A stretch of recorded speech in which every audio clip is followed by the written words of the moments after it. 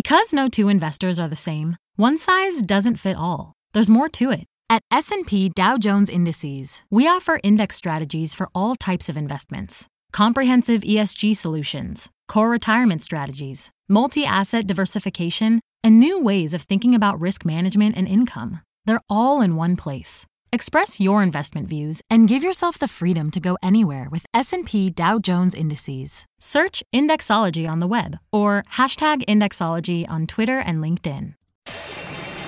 My mission is simple, to make you money. I'm here to level the playing field for all investors. There's always a bull market somewhere, and I promise to help you find it. Mad Money starts now. Cramer. Welcome to Mad Money. Welcome to Cramerica. Other people want to make friends. I'm just trying to make some money. My job is not just to entertain you, but to educate you. So call me at 1-800-743-CNBC or tweet me at Jim Cramer. Close watchers of Mad Money know I'm not a chartist, but I do play one on TV weekly, showing you technical patterns that can predict the next big move for stocks. Given that I base almost all of my work on fundamental factors related to the companies I study and not the shape of their charts, the off-the-chart segment is both heretical and antithetical to my traditional stock-picking methods. But I know from your feedback at Jim Cramer on Twitter that you're interested in this analysis. And importantly, it's proven itself time and time again to really get a lot of people involved at the right level, say.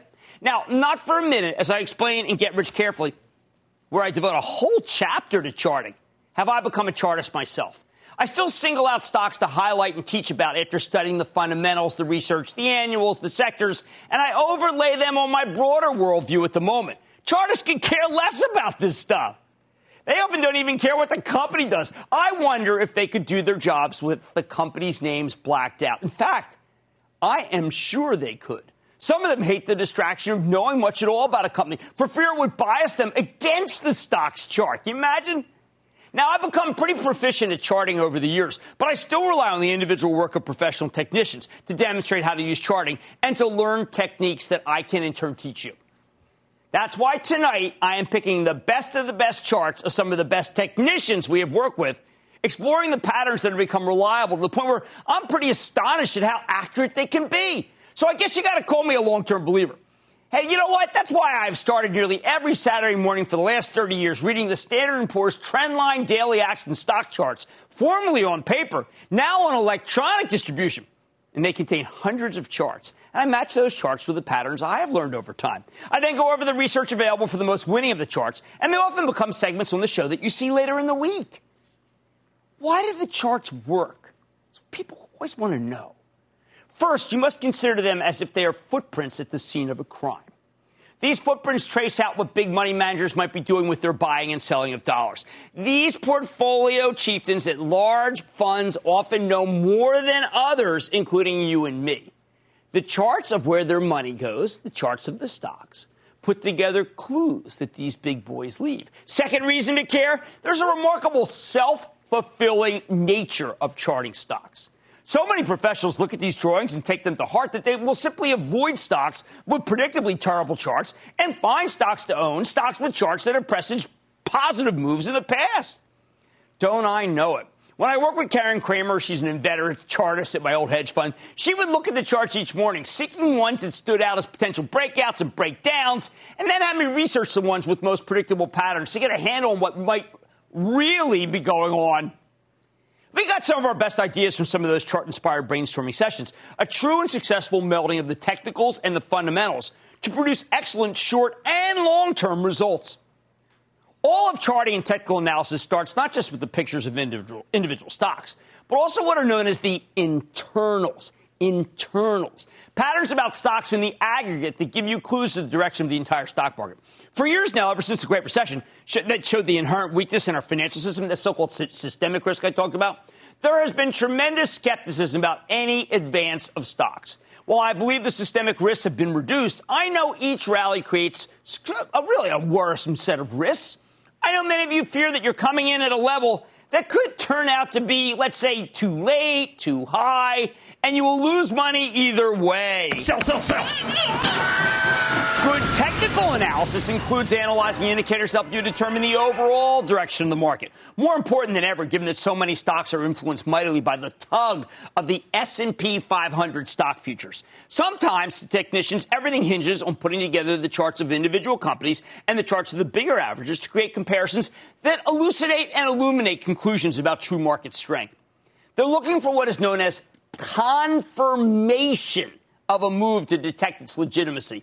I think confirmations are incredibly important to the safety of a move. They need to be explained closely. The most important and obvious confirmation, let's say the Dow Jones average hits a new high, okay? Historically, that high will not be sustainable unless the Dow Jones Transportation Index also hits a high or confirms the breakout status of the Dow itself. The Dow Jones Transportation Index is a measure of commerce. It's tracking trains, planes, truck, freight forwarding. Come on, that's a goodie. Really, isn't that a good gauge? If both the industrials and the transports hit new highs, I often tell you that the move is legitimate and it can be trusted. It is real. This is some of the oldest technical work, dating back to Charles Dow, the founder and first editor of the Wall Street Journal, who created the eponymous Dow theory to validate rallies or defrock them. You often hear at the top of the show that I like how the transports are acting. That's because I'm trying to see if the move is staying power in order to bless it. I look at a host of other indicators. The banking index is important to me. The housing index. I look at the semiconductor index, or SOX, and the RTH. That's that all-important ETF that encompasses the big retailers. I like to see all these indices move up in sync before I truly bless a market move for you. You get all these indices rolling higher, you have to put the maximum amount of chips on the table. Oh, boy, but is the inverse true? If we get a move up without confirmation from the majority of these indices, the whole rally could be a fake out and can't be trusted. The classic example, if you go back to the move up to record highs before the Great Recession, you will notice something pretty incredible if you go back and study it. You will notice that there was almost no participation among the financials, the retailers, or the techs. Technical analysis got you out of that market before it was too late if you follow those indicators. Did much better than the fundamentals. What are the other internals I look at? I analyze the advances and declines to figure out whether the rally's too concentrated. I like a market with good breadth or a lot of participation by many different groups. I also look at the new high to new low ratio. Remember, it isn't easy to get on that new high list. First, the company must be doing exceptionally well. Second, the sector's got to be strong. Third, larger forces, the Federal Reserve, interest rates, geopolitical tensions, politics, have to be aligned to make some stocks successful enough to get on that new list. That high list is rarefied territory. You run the gauntlet, you have a good stock, a stock that I probably want to buy on any pullback that's market-related, not substantive to the stock. Hey, and if there are a lot of stocks on the new high list from many different industries, that's actually a terrific sign. So here's the bottom line. You may not be a technician, but you need to know what the charts are saying, and you need to know how to read the internals to verify a real move or a phony one. Stay tuned, and we'll go over a whole host of predictive patterns that suffuse pretty much everything we do around here, not just on the off-the-charts Tuesday, but in stock selection every single day. Jim in Michigan. Jim. Jim, hi. How are you? And thanks for taking my call. Of course. Thrilled that you called. What's up? I got a question for you. In the segment, you were talking about secular stocks. Could you define for me once again, what is secular stocks? And maybe give me an example or two. Certainly. And look, this is a very important issue because it's a term that gets thrown around. People like secular, parochial. Secular means a secular growth stock is something that does not need the gross domestic product of the world to increase in order for it to be able to beat the numbers. Some of the classic secular grower stocks would be some of the biotechs, some of the retailers that have terrific growth. Gary in California. Gary. Mr. Cramer, booyah to you. Booyah, Gary. Gary from California. My question is regarding dividends in a down market, sir. If you're accumulating dividends on a number of stocks, as you suggest, is it better to reinvest them in a down market or to take the money as cash and then possibly reinvest that in other opportunities? Well, you see, we don't know when a down phase is going to end, and we know the power of compounding is an amazing thing. So we're going to stick always on this show. I know it sounds Pretty pedestrian, but we're always going to opt in favor of reinvestment because fortunes have been made through the power of compounding. I've got to go with that regardless of the near-term consequences because I'm thinking long-term for you. Fundamentals, oh, they're key, but technicals matter too. Tonight I'm bringing you into the world of mastermind chartists so you can learn to see the whole picture behind a stock's moves. On Mad Tonight, we know the chart's important, but what technical tool can help you detect floors and ceilings? I'm revealing it. Then, how can you tell if a company's overbought and ripe for a pullback or oversold and ripe for a bounce? And mixing patterns isn't only for fashion. I'm highlighting the patterns worth banking on when it comes to investing. So why don't you stick with Cramer? Don't miss a second of Mad Money. Follow @Jim Cramer on Twitter. Have a question? Tweet Cramer. #MadTweets. Send Jim an email to madmoney@cnbc.com or give us a call at 1-800-743-CNBC. Miss something?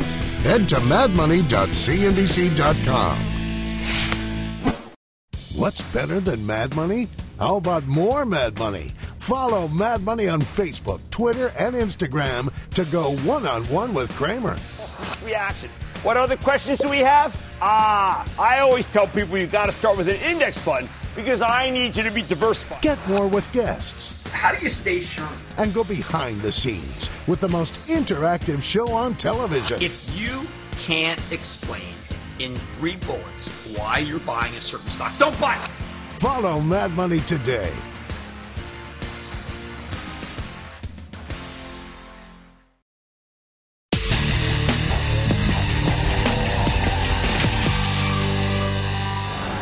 Tonight we are offering the best of technical analysis, a one-stop shop of everything you need to know to augment your investing with the help of some of the best chartists in the land.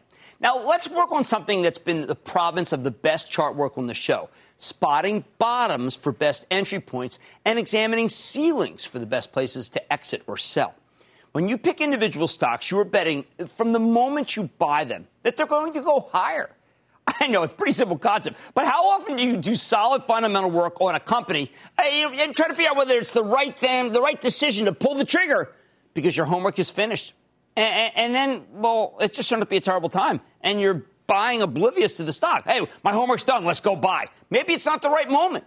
After all of the work I've done on the off-the-chart segments, I now say you're being short-set if you don't check out how the stock looks technically after you've done all that homework. But before you put the buy order in, it's not just the right time since you're done the homework.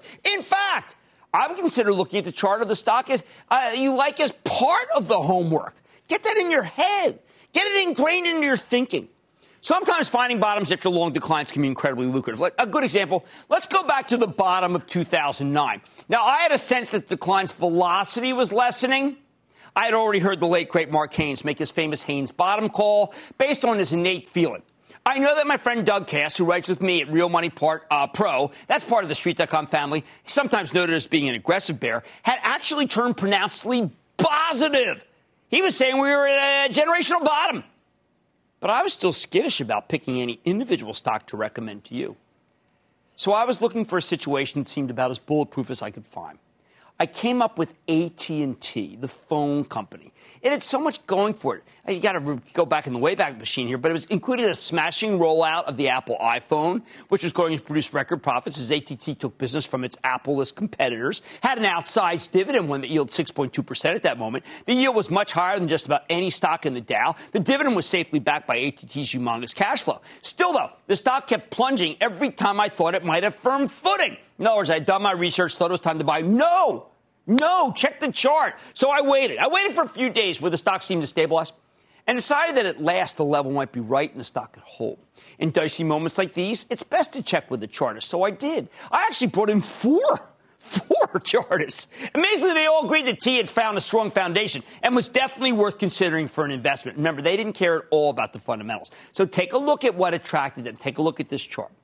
First, all 4 technicians agreed that ATT had established what is known as a climax low at 21, back in the tsunami of selling that was this period, okay? You just have to understand that we are just at one of these moments that was just so hideous. You can see the big lift in stock, and then, well, let's just state, I don't want to give away the story. That's where lots of sellers had capitulated. This is where they capitulated right here. But buyers had started to step up to create a base, okay? See the extended base or floor at the stock at that level. They arrived at that judgment by looking at where the volume, the sum of all the transactions during that period, had expanded to a level far in excess of a normal period's trading. So you can see there's a normal period's trading, and then boom, take a look at that, right? That's a sign that the sellers had exhausted themselves. The volume levels, according to technicians, showed that most of the big portfolio managers who wanted out of the stock, they had fled it by now. At the same time, buyers had stepped up to meet the supply with a concomitant level of demand. Think of it like this. Until you got the climax, there were so many more sellers than buyers at each level that they knocked the stock down with their own seller. As long as sellers overwhelm buyers with their dumping, no base can form. Bad time to buy. A climax is a sign that those potential sellers who have been holding on for some time are finally giving up en masse. Big give up. Remember, technicians don't care why that might be the case. They're just monitoring price and volume. When they see that volume gets larger or expands, but the stock doesn't go down, that means at last the stock has found its floor, so it's now time to buy. It's safe. That's where the buyers are at last equal to the sellers in their power to determine the direction of the stock, and that's a form of equilibrium. It's finally upon us. Okay, that's the base ATT, but how about the advance? That's going to happen when a stock takes out resistance overhead, okay? To examine the possibilities of a stock, the technicians don't just look at the closing price and the graph that price against the previous days or week close. They don't just look and say, oh, that looks good, that looks bad. No, that's not helpful because it doesn't yield a true picture of the stock's trajectory. Instead, technicians use what is known as a moving average to better represent the action in a stock's price movements. A moving average is formed by taking the closing prices of a stock over a period of time, and then adding those prices up, and then dividing those prices by the days in a particular measured period. I tend not to talk about this and off the charts, but we're doing everything tonight. I'm breaking it down. For example, you can measure a moving average over, say, a 10-day period by adding up 10 days worth of closing prices, by dividing the sum by 10, plotting the number on a graph. Each subsequent day, you add in the new close, and you drop off the earliest price to get the sum of a new 10-day measuring period. The four technicians I check in with for ATT, they all choose to use a longer-term view. They selected a 200-day moving average. They noticed that even though ATT had most certainly found a floor at the $21 level that the stock had repeatedly bounced off of, it kept failing, meaning it couldn't get through, failing to move up above the 200-day moving average.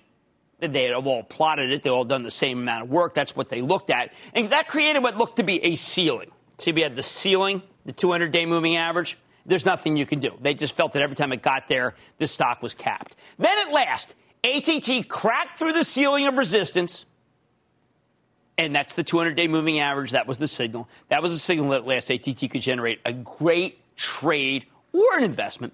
The old roof became a new floor. Here's your new floor, the 200-day. Every time the moving average went above the old roof, it would create the possibility of a new floor. Then the stock would come back and test that floor, and it held. This pattern emboldens buyers as they recognized the stock didn't break that newfound base and instead bounced off it. In other words, it didn't go back to where that climax low was.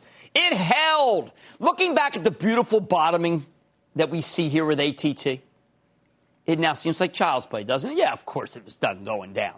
Yet at that moment, it was anything but easy because at the same time, these technical analysts were saying the bottom is in and it was time to buy. The fundamental analysts, they were scared out of their wits.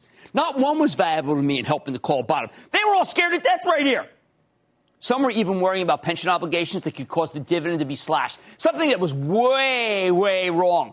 But it scared the heck out of me. Remember how many people are in this stock for the dividend? That base, that floor, gave the stock a launching pad to blast off in an almost straight line into the 30s. It's one of the biggest gains a safe stock could ever give you. So here's the bottom line. When you see this kind of reliable pattern, as ATT demonstrated, despite what the fundamental analysts might be saying, you have to use the discipline that these technicians give you to pull the trigger and take advantage of a fabulous buying opportunity that might otherwise be overlooked after the market takes a real shellacking. Never took it out. And then way up. After the break, I'll try to make you more money. Take control of your financial future with the new madmoney.cnbc.com. Cramer's exclusive CEO interviews, full episodes, analysis, even your own soundboard. Plus special access to Mad Money 101 with rules and techniques to break down the market for all investors. The red flag that makes me drop a stock immediately is... It's everything you need right when you need it. The new madmoney.cnbc.com.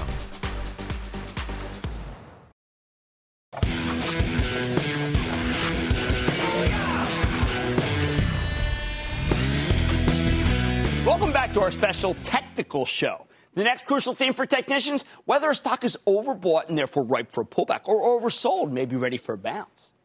You determine whether a stock is overbought or oversold by charting the ratio of higher closes, also known as the Relative Strength Index, or RSI. The Relative Strength Index is a momentum oscillator that measures the direction a stock is going and the velocity of the move. We like to match the relative strength of an individual stock to something else, perhaps the relative strength of its sector, or maybe that of a larger index, and we measure the price action historically. We're always looking for anomalies where strength stands out, because that's a sign of a pending move, perhaps a momentum switch that we wouldn't know if we had just read the research on the stock.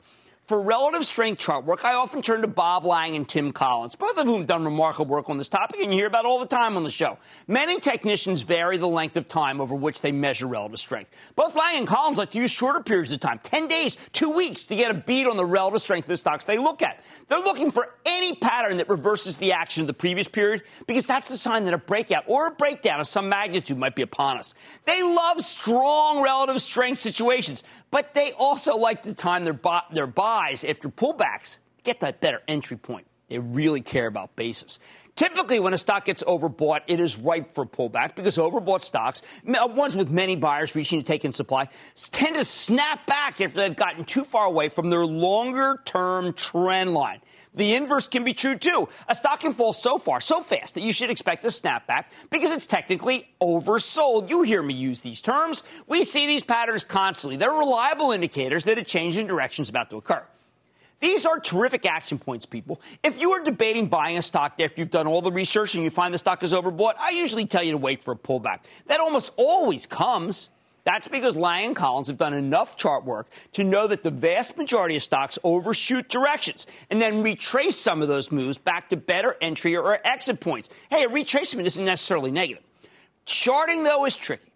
Periodically, some stocks are so strong they break through all the ceilings of all traditional significant measurement periods, and then they stay overbought, perhaps for weeks at a time, defying the historical trading patterns that have hitherto trapped them within the bands of extremes. They defy the notion of the inevitable gravitational pull of the old equilibrium line and just can't be contained by any of the various ceilings that overbought conditions usually bump into and come crashing down from.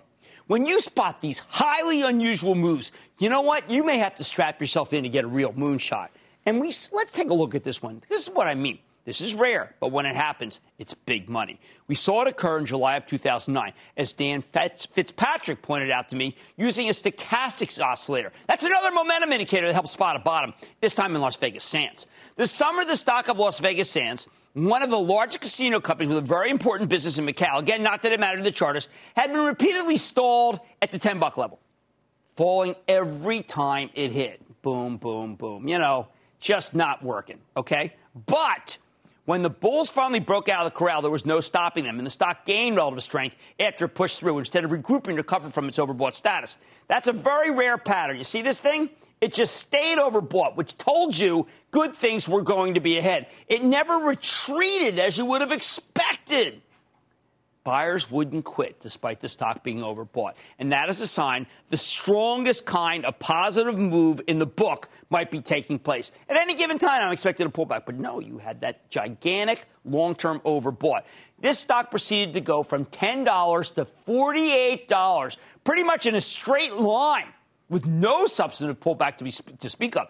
An overbought condition that can stay overbought is a golden opportunity for a huge move. Look, it came right back to being overbought again. Remember, I like to marry the fundamentals with the chart, so I'm not too dependent on the pictorials. But what was happening underneath this chart that it was able to stay overbought for so long?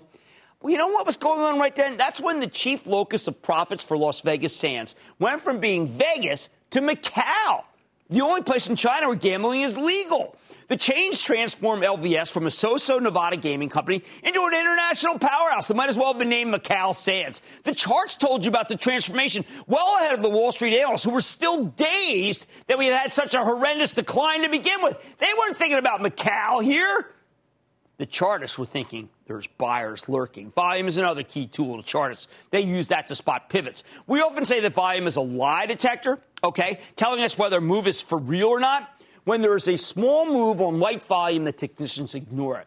But when there is a small move on heavy volume, the chartists drill down laser-like to see if it's a precursor to something bigger and infinitely more tradable. Chartists are at all times looking either for accumulation on big volume, meaning that large money managers are beginning to accumulate stock in an aggressive way, or distribution. That's a synonym for selling of a stock, and that could telegraph a big decline.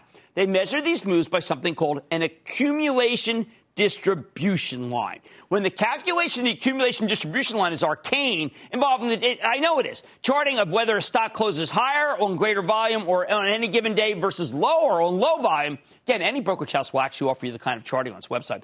I care passionately about it because it can go against the grain of conventional thinking about a stock. And that's why I love charts so much. They go against the fundamentals sometimes, and sometimes they're right. We saw them being right in Monsanto in July of 2012. This was an unbelievable one that I completely got wrong. Thank heavens for the chart. I didn't care for this stock at the time. I didn't like GMOs. I was kind of biased. Tim Collins saw it another way.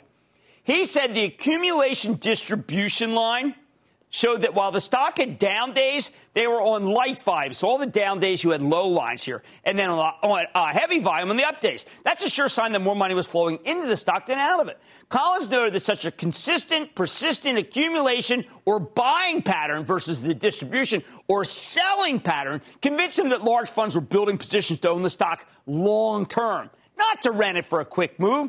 It turns out that what I didn't see, what I was so confused about, was that Monsanto's stock had started to be correlated with the price of corn, which was going higher back then because of newfound demand for ethanol engendered by government price supports. I was far too concerned about near-term earnings and worries about a shortfall and wasn't thinking big picture, but the chart showed you big picture. The work of Collins told you not to fear.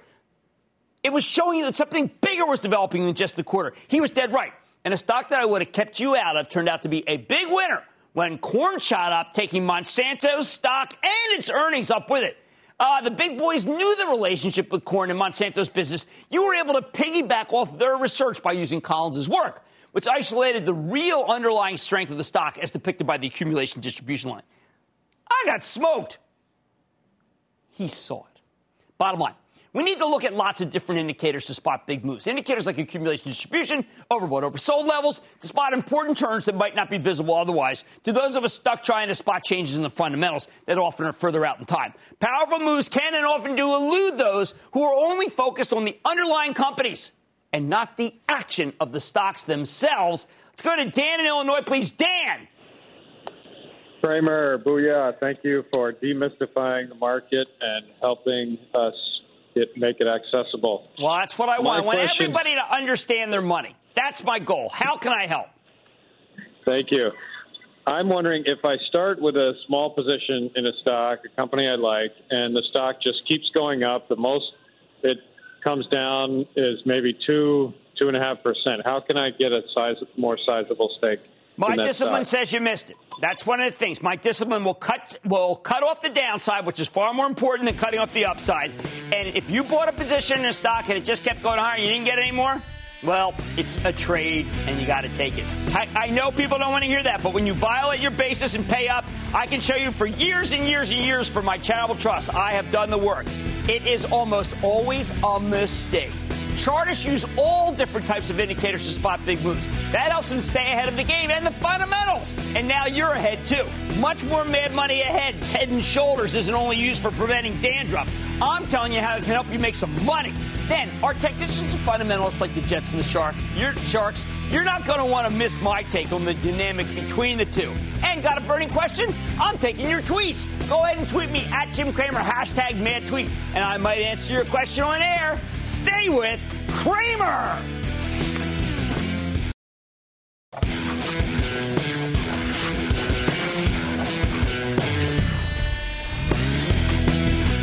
We've learned a lot tonight about the key terms of technical analysis. Now let's look at some of the individual charts that many of you find fascinating, even as some of the patterns, they almost sound silly, as if they're mimicking letters or geometric shapes or even body parts. I learned not to ignore one of the most simple but by far the most reliable patterns out there, the dreaded head and shoulders pattern. When my travel trust bought Alcoa in the low teens in 2010, ultimately took a giant bath in red ink because of that ill-informed, or could I just really say maybe early buy? Remember, I like to do mea culpas on the show. I like to show you what I did wrong. You can learn from my mistakes. We had correctly become enamored of the great work CEO Klaus Kleinfeld had been doing at Alcoa, make it less dependent on metal itself, more on proprietary forms of aluminum, something it solidified when it announced it would split into two separate companies. Here, why don't you take a look at Alcoa, okay? It said enjoyed a healthy run from the winter of 2010 right up until February of 2011, rising from $13, nice rise, right, up to $17 as its earnings trajectory seemed to have finally turned around. Not long after the stock hit $17, it took a quick dive back to $15. No reason I could discern. Then it quickly reversed and went right back to $17. And then went up to $18 on the eve of the quarterly report. I thought the quarter, when it was announced, was a fine one, beating both the top and bottom lines. Most of the time, that's all you can ask for. What worried me, though, was that after an initial positive reaction, the stock then dropped down to 16 and change on the news of that better-than-expected quarter. A few days later, there we go. It's back to 17, and I felt almost vindicated, right? I mean, come on. Now ready to go back and take a challenge at 18 level. So I went and bought more. Right there. Well, could I have been more wrong? I don't think so. Because that $17 to $15 dive represented on the chart as point A and B, then follow the run to C, 18, back to 16, D, finally 17, E. You know what that is? That's a perfect head and shoulders pattern. Yeah, just like a human's head. That is it. That is the most frightening pattern in the entire chart book. And Alcoa had traced it out just when I thought we were out of the woods. What was happening during that period that the head and shoulders pattern flagged? Europe and China began their slowdowns, and aluminum quickly came into glut, thereby stunning the turn that Kleinfeld had worked so hard to execute. He could control his own company, but not the price of the commodity itself. Still is aluminum. Over the course of the next few years, Kleinfeld was able to reinvent Alcoa to be much less dependent on the commodity, rally well off its lows. But that came only after completion of the brutal head and shoulders pattern from a few years before, one that cost the trust quite a pretty penny. Remember again, mea culpa. One of the things I admire about technicians is their intellectual consistency. If a head and shoulders pattern signals trouble ahead, an inverse head and shoulders pattern signals the opposite, a real chance for glory. At the beginning of January 2013, lots of people thought the economy was taking off, and investors were running from the classic food and drug stocks, the ones you don't need a strong economy, and they were headed toward the cyclicals. Yeah, Caterpillar, Cummins, United Technologies, you know. The kind of rotation, that kind, is usually the death knell for stocks that typically go higher only when the economy's slowing. However, Tim Collins, on an off-the-chart segment, said, you know what, Jim? You ought to have to take a hard look at Pfizer, because its stock was tracing out a reverse head and shoulders pattern. The world's largest pharmaceutical company would be precisely the kind of company that I would shun. I would normally never touch this thing when the economy's speeding up. But if you take a look at this chart, you can see that Pfizer traced out a left shoulder as it rallied through the month of October and then started declining aggressively. Okay, in November, the stock bottomed to form the head, and then in December, it caught a rally, and then a pullback to create the right shoulder. The key with this pattern is the neckline, the line that connects the head to the two shoulders. When a stock breaks out above that line, it tells the technician that you were about to witness a big, big, big move. Pfizer's neckline was at $25.80. And Collins predicted that if it could take out that neckline, it could be in for a monster run. Given that money was pouring out of the staples and drug stocks headed for the industrials, I was confounded by this bullish reverse head and shoulders pattern. I didn't trust it one bit. I mean, come on, I'm like king of rotations. I knew it was a bad stock. But Collins said rotations, smotations.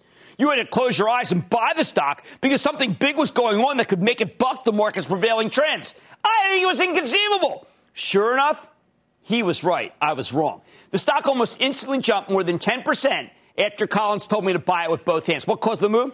Soon after Collins flagged this bullish reverse, right here, the reverse head and shoulders pattern, the huge drug company decided to spin off its animal health division. It was a shocker into a new and publicly traded company called Zoetis in a move that ultimately created $15 billion in value. Who knew? The chart did. Here's the bottom line. Patterns matter. When you see a head and shoulders pattern, no matter how confident you might be in a situation, don't take any chances. Sell, sell, sell. At least some of it, please. And when you see reverse head and shoulders developing, even if it makes no sense when it comes to which stock it is happening to, you got to consider buying some. That's how powerful these moves are. And the chart work on these two patterns is vindicated far more often than the skeptics would ever think possible. Stay with Cramer. The iPhone is the best consumer product ever. Every time we raise the value for our shareholder, we raise value for our people. There's something about our stories that really transcends time in so many ways. Mad Money. Invest in what matters.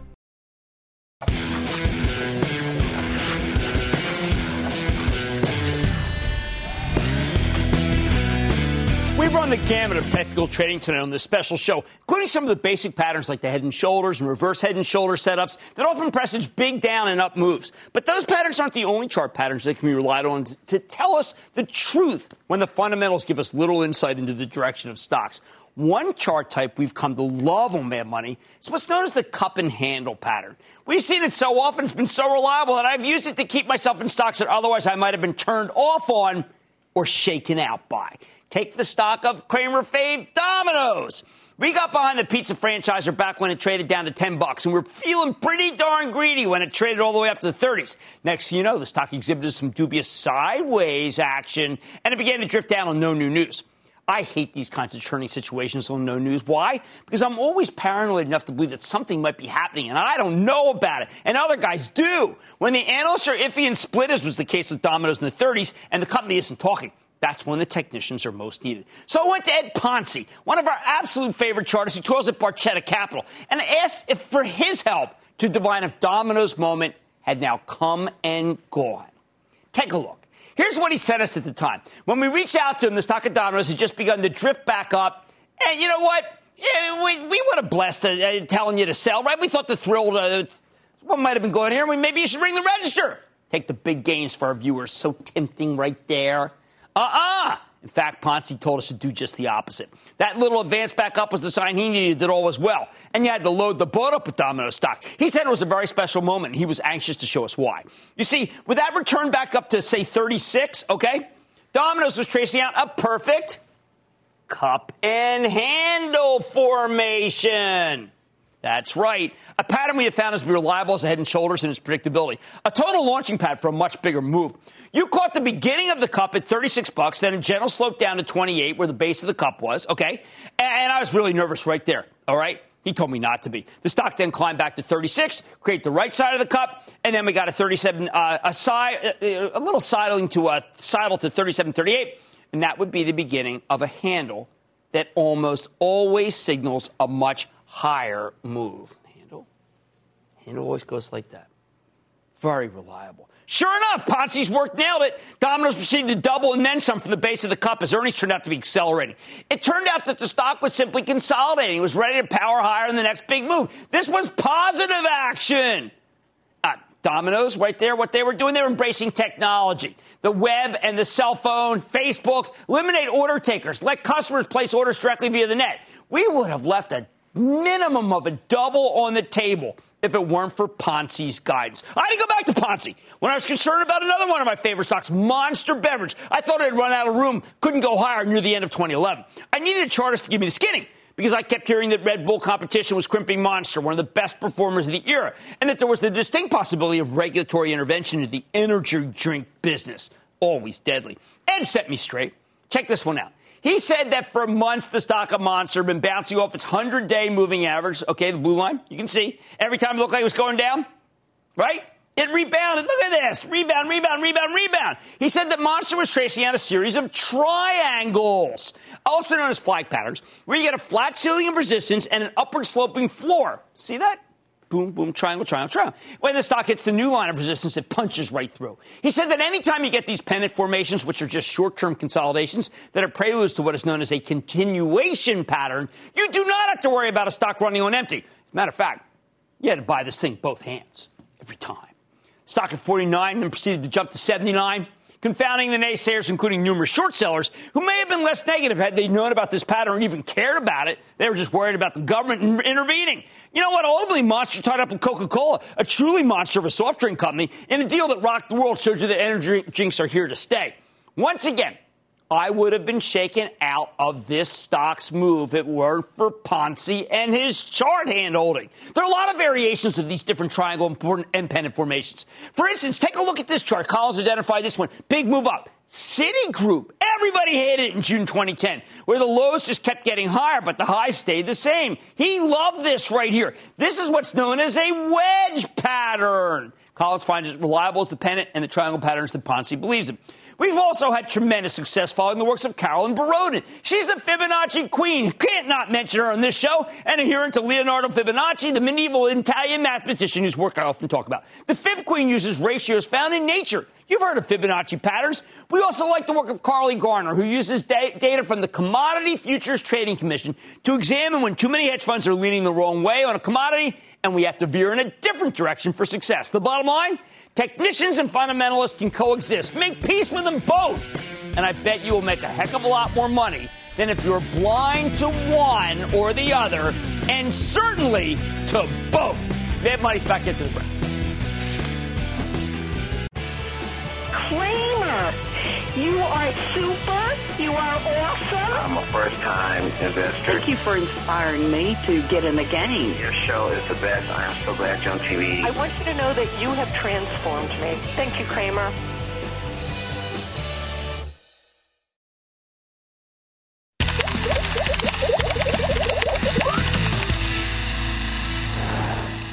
Cramerica. In charts, you're looking for trends, finding big moves and the meaning behind them. On Twitter, what's trending can also tell you a lot. Hashtag Mad Money tweets, anyone? Today, I'm counting down some of your top tweets to see what's trending. First up, we have a feel-good tweet from @DThompson.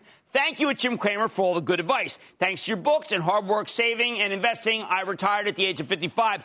You know what? I want you to continue to own a lot of stocks. You're not going to get a lot of income from other activities, from other bonds, and stocks compound. You get that dividend. Keep reinvesting.